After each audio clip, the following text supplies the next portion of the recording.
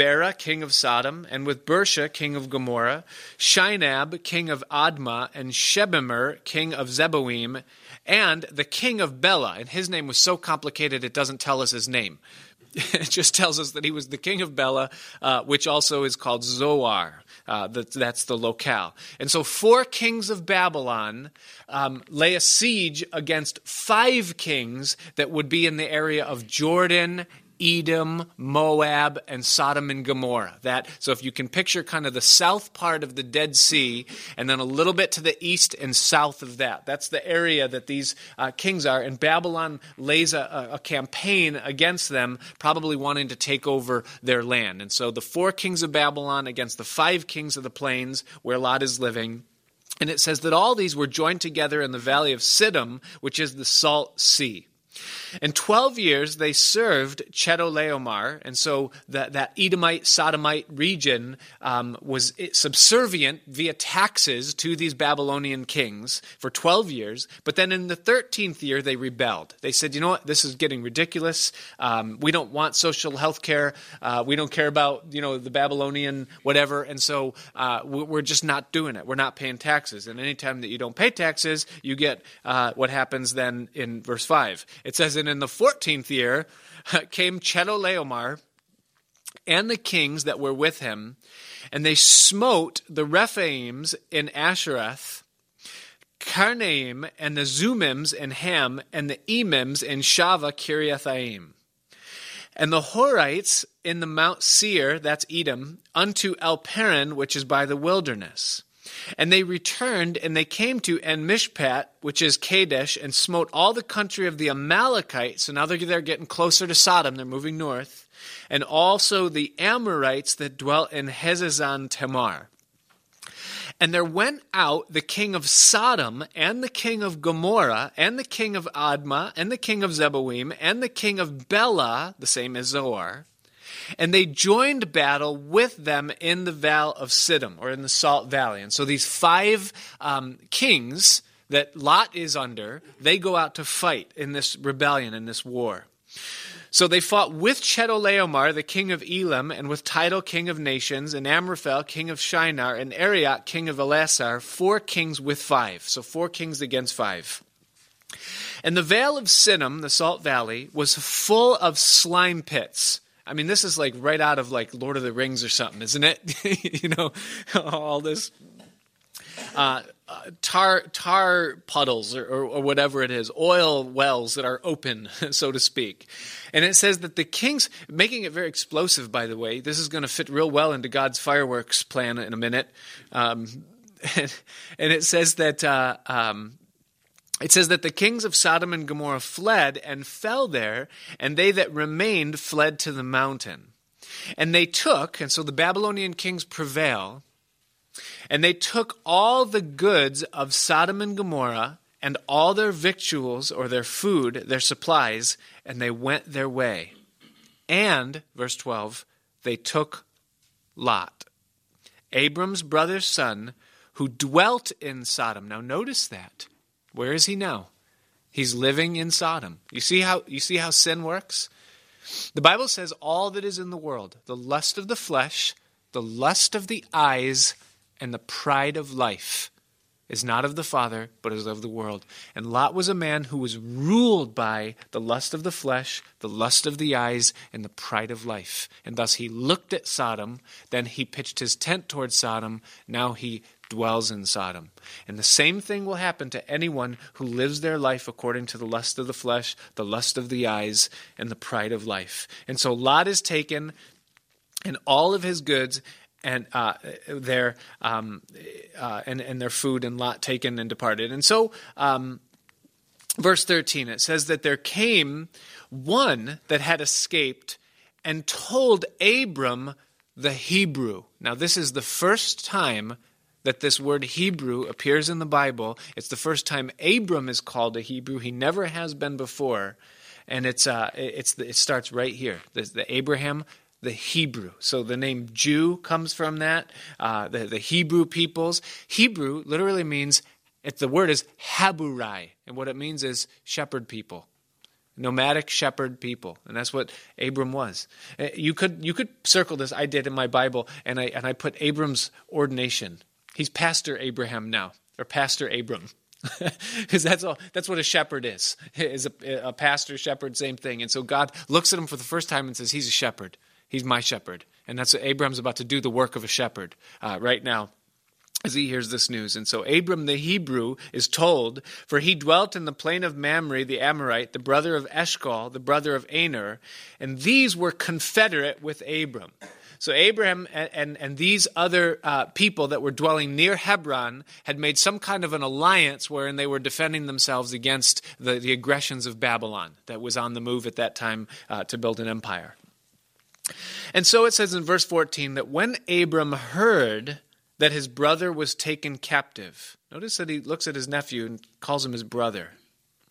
He armed his trained servants, which were born in his own house, 318, and pursued them all the way until Dan. Notice that what Abram did with the 318 servants that were born within his own house, that he trained them. He trained the 318 servants that were born in his own house. I wonder, for those of us that are dads, if we're following the example of Abraham in this. Dad, are you training the ones that are being raised up in your own house? When we get to chapter 24, we're going to get a portrait, a very, very intimate portrait of one of the servants that dwelt in Abram's house. He's going to be sent on a mission. And what we're going to see in the life of this servant of Abram is that he had a deeper relationship with God than most New Testament Christians do. He knew how to pray. He knew how to hear from God. He knew how to be led of the Holy Spirit. He knew how to give thanks and worship. I mean, this man was a mature believer in the Lord. This man who was just a servant in Abram's house. I think the number one call that we have as men above anything else is the responsibility that we have towards our families, to be leading them and training them in the things of God. And one of the things that God took delight in Abraham over was his diligence to do this. When we get into the chapters just prior to the judgment of Sodom and Gomorrah, I believe it's in chapter 18, when the two angels in the Lord, they come to Abram's house to kind of let him know that they're about to go into Sodom, where Lot's dwelling again. The rationale that God has that makes him want to tell Abram what he's about to do is he says this. You can read it, Genesis 18. We'll get there eventually. He says, let's tell Abraham what we're going to do because I know that he's also going to tell his children and those that come after him. And I believe that that is a real key, is that when God sees in us the drive, the discipline to train up those that are in our house in the things of God, he gives us more to give to them. I find that to be true in my own life. Just in training, teaching my kids the Word of God, teaching my kids to pray, talking to them and seeking. And I'm not perfect. I'm not please. we know what we are, but it's in that God so often gives to us the greatest things, incredible things. So Abram trained those that were in his house. He taught them the word that he knew. He taught them to pray, taught them to rely upon God, and they did. And so he took the 318 servants that were born in his own house, and he pursued them unto Dan, and he divided himself, so there was strategy, against them, he and his servants by night, and he smote them and pursued them unto Hobah, which is on the left hand of Damascus, and he brought back all the goods, and also brought again his brother Lot and his goods, and the women also, and the people. So this is quite remarkable, because what Abraham just did with 318 of the servants trained in his own house, 5 Confederate kings and their armies were unable to do. So with 318 trained men, one man of God did what 5 Confederate armies were not able to do. And that should be a lesson to us. The Bible says that 1 plus God is a multitude. One man who's walking with God and who's submitted to his Holy Spirit and to his leading is able to accomplish what 5 armies cannot accomplish. And that's an important thing for us to understand. Very, very important principle. Why do we fear man? When we look at what God can do, when we're willing to walk with him and trust in him. It also teaches us that to live in the flesh makes us weak and fractional. Because these Babylonian kings that lived completely after the dictates of their human strength were not able to resist the strength of one man of God. And any time that we resign to living according to our flesh rather than living according to the Spirit, we immediately become weaker than what we should be. Our lives become fractional and marginal. And this should have been a warning to Lot, shouldn't it? Because he was living in this place that was overtaken after the flesh, and yet it wasn't. We're going to see Lot's going to go right back to where he was before. Watch what happens with Abraham now that this battle is completed. In verse 17, here comes the temptation. It says, "And the king of Sodom went out to meet him after his return from the slaughter of Chedorlaomer, and the kings that were with him at the valley of Shaveh, which is the king's dale." Be careful anytime you have a victory within your life. Because know this, that anytime you have a victory within your life, there is a plan being forged in the boardroom of hell to try to take you out. And believe it or not, after a great victory is a time of great vulnerability for every one of us. So God uses you to lead someone to Christ. Or he blesses your words as you're counseling with someone. Or you lead a Bible study and God uses it in some way. And you leave and you're blessed. You say, God, you be careful. The king of Sodom is on his way. Now, in the meantime, before the king of Sodom gets to Abram, watch what happens in verse 18. And here's how you can be sure to beat that temptation. It says, "And Melchizedek," that's a mouthful, isn't it? Don't say God bless you. "The king of Salem brought forth bread and wine, and he was the priest of the Most High God." And so this man that we've never heard of, and that we will not see again after this encounter with Abram, until he is just mentioned in Psalm 110, very mysteriously, without any context at all. And then he's gone off the scene until you get to the New Testament book of Hebrews. and then he's explained, and we understand a little bit more about who this man is. This man Melchizedek now comes out and he meets with Abraham in this moment. The name Melchizedek means King of Righteousness. That's what his name means. In the book of Hebrews, chapter 7, tells us that. And so it's significant. It's not an accident. It's not just something that we pull out that doesn't mean anything. It also tells us that he's the King of Salem. So his name means King of Righteousness, but he is the King of Salem. Now, Salem was the antiquitous name for Jerusalem. Jerusalem means city of peace. Here it's just called Salem, or peace. And so this man, name means King of Righteousness.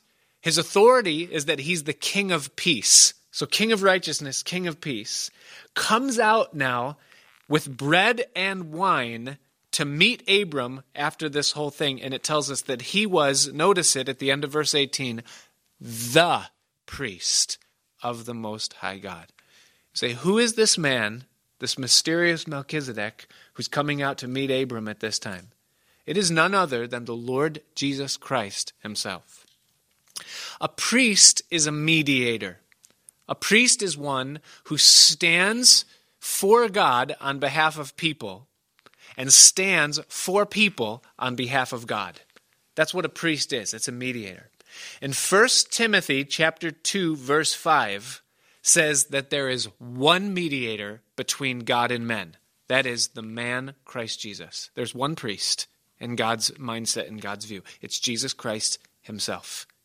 And so when it tells us here, this King of Righteousness, this King of Peace with bread and wine, who was the priest, singular, of the Most High God, this is none other than an Old Testament appearance of the Lord Jesus Christ meeting with Abraham with the articles of communion, fellowship, bread and wine, the body and the blood. At this moment right here. And then it tells us what he did in verse 19. It says, and he blessed him, So he blessed Abram, and he said, "Blessed be Abram of the Most High God, possessor of heaven and earth." Notice the blessing that he pronounces upon him here, that Abraham is the possessor of heaven and earth. The interesting thing about Abraham and about this study of those that walk in faith is that here's a man who forsook earth for heaven. That's what he did when he left Ur of the Chaldees. It's what he has done in every place that he has gone. Not perfectly, but he's forsaken earth for the sake of obtaining heaven. Hebrews 11, which is the hall of faith, where it highlights these men from times of old. It speaks of Abraham, and it says that he left Babylon because he was looking for a city that had foundations, whose builder and maker was God. He was leaving off the hope of an earthly life because he wanted something that was greater, heavenly, and eternal. That's what he was seeking. He left earth to get heaven. But do you notice that when a person forsakes earth to get heaven, not only do they get heaven, but they get earth thrown in too. He says, "Blessed be Abraham of the Most High God, possessor of heaven and earth." And we see that he was both of those things. And here's what we learn from this. We learn that if you don't possess earth in heaven's record, then you don't possess it at all. Earth is the shadow of the heavenly. We see that over and over again throughout the Bible. Why do we pray on earth as it is in heaven? Because things must be established in heaven before they can come to pass on earth, or before they can be held true on earth. It has to be set in heaven to be so, because heaven is higher than earth. It rules over the earth. And so if you are blessed in heaven, then you will be blessed on earth. If you're blessed on earth but not in heaven, then you cannot hold on to those blessings. But if you're blessed in heaven, then you cannot lose those blessings, because earth cannot usurp heaven. And so the greatest thing that we can seek after in our lives is not to be blessed on earth, but rather to be blessed in heaven, to have our names written in his court, and to have our whole lives surrendered to his will, because when God writes his will in heaven for us, nothing on earth can take it away. Now, you see that both Abram and Lot were blessed on earth at the beginning of this chapter. They were both rich. Abraham holds on to his. Lot will lose it. If you're blessed in heaven, you'll be blessed in earth. But if you're not blessed in heaven, then even what you have on earth, you will ultimately lose it. But if you're blessed in heaven, it cannot be taken from you, because it's in you. It's from God. He's done it in heaven. Interesting thing to look at in this blessing that's given to him. He's a possessor of heaven and earth. And then it says that and blessed be the Most High God, which has delivered your enemies into your hand. And it says that Abraham gave him tithes of all. So Abraham takes a tenth of all that he has, all the spoils of the battle, everything that he has in his possession, and he now gives it back to him by way of this tithe that's before him. Now, what we see here, first off, is that the principle of tithing goes way before, predates the law. This is the foundation, if you would, or the principle, even from the beginning of time, of this concept of giving to God. The tithe is the tenth. And what's the purpose of it? The purpose of giving, or the purpose of the tithe, beyond the practical, which we all know, yes, God's work, has to go forward, and it takes practical things. But why does God have us give? Because the Bible says that he owns the cattle on 1,000 hills. The Bible says that the earth is the Lord's and the fullness thereof. The Bible says that if he was hungry, he wouldn't even tell you. So don't listen when they say God's going to go broke if you don't give. He doesn't need, let it go broke, please. He doesn't need our money. He doesn't need anything that we have, but yet he calls us to give. Why? Number one is because giving for us is a constant reminder that everything that we have comes from him. It's Lord, I'm just simply giving back to you what is already yours. I would have nothing if it wasn't for the fact that you were giving this to me to begin with. And to separate from it in that way forces me to remember that. Lord, this isn't mine. This is yours. You gave it to me. It all came from you. Second thing that it is, and it's very practical, useful for the Christian, is that it's a constant release. It's a constant releasing of what holds me bound to this world. And that's essential for you and I, because understand that everything that we have in this life, we will one day leave behind. You cannot take any of it with you. None of it. Not one bit. And it's a constant releasing of those things. The Bible calls us to have very weak roots in this world and to be willing to leave it in just one instant, because that's going to happen. Whether by death or by the trumpet, there will come a day when we will leave it all behind. And we're called to constantly release that to him. And then the third reason, and this is where we catch it in the context here, is that it is a constant defense against temptation, a certain type of temptation. Watch what happens now in verse 21. It says, "And the king of Sodom said unto Abram," so he comes now. Here comes the temptation. Thank God he had good devotions just before it. He says, "Give me the persons and take the goods to yourself." He says, "I've got a proposition for you, Abram. I notice that you've got 318 servants, well-trained, very useful. They did what me and all the rest couldn't do.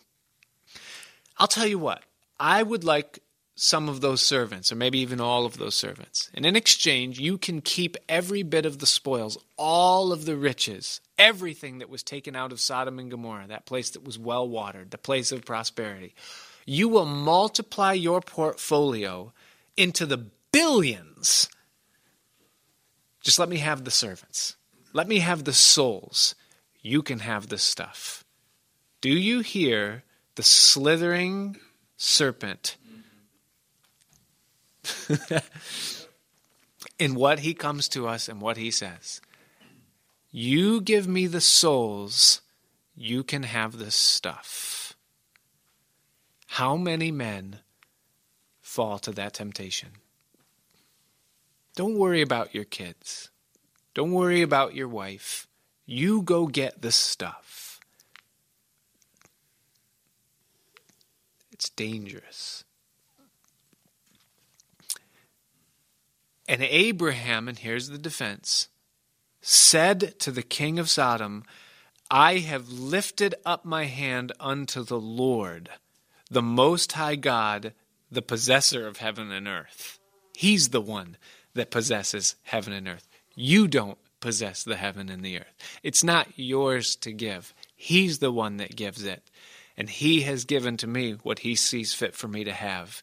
So that, verse 23, I will not take from a thread even to a shoelace, and that I will not take anything that is yours, lest you should say, I have made Abram rich. So I'm not taking a thread from a sneaker from you. I will trust completely in the Lord for what it is that he wants me to have. And then he says, save only that which the young men have eaten, and the portion of the men which went with me, Aner, Eshcol, Mamre, let them take their portion. He says, anybody else who has any stake in this battle, they can decide for themselves if they want to do what they want to do. But as far as it concerns me, my household, my servants, I will not take anything from you that is in your hand to give to me, lest you should glory against me in that way. Listen, when we have in our proper perspective who God is and who we are in light of who God is, that is the strength that we'll have in times of temptation when it comes to us in this way. We have a clear portrait in this segment of Scripture of two men that looked exactly the same on the outside. At the beginning of the chapter, you would say these are two Christian men that have both been prospered by God. But yet when you look under the surface a little bit, don't you see a totally different picture? You see Abram, who was surrendered to God, walking with God, and you see Lot, who was a man after his flesh. One was heavenly minded, one was earthly minded, both saved. Father, we just thank you today, Lord, as we consider this segment, Lord, of Abram's life and the things that you did and built into him. And we also receive the warning, Lord, as we look at Lot and we see, Lord, the clear picture of this world and its strength to tempt us and draw us away.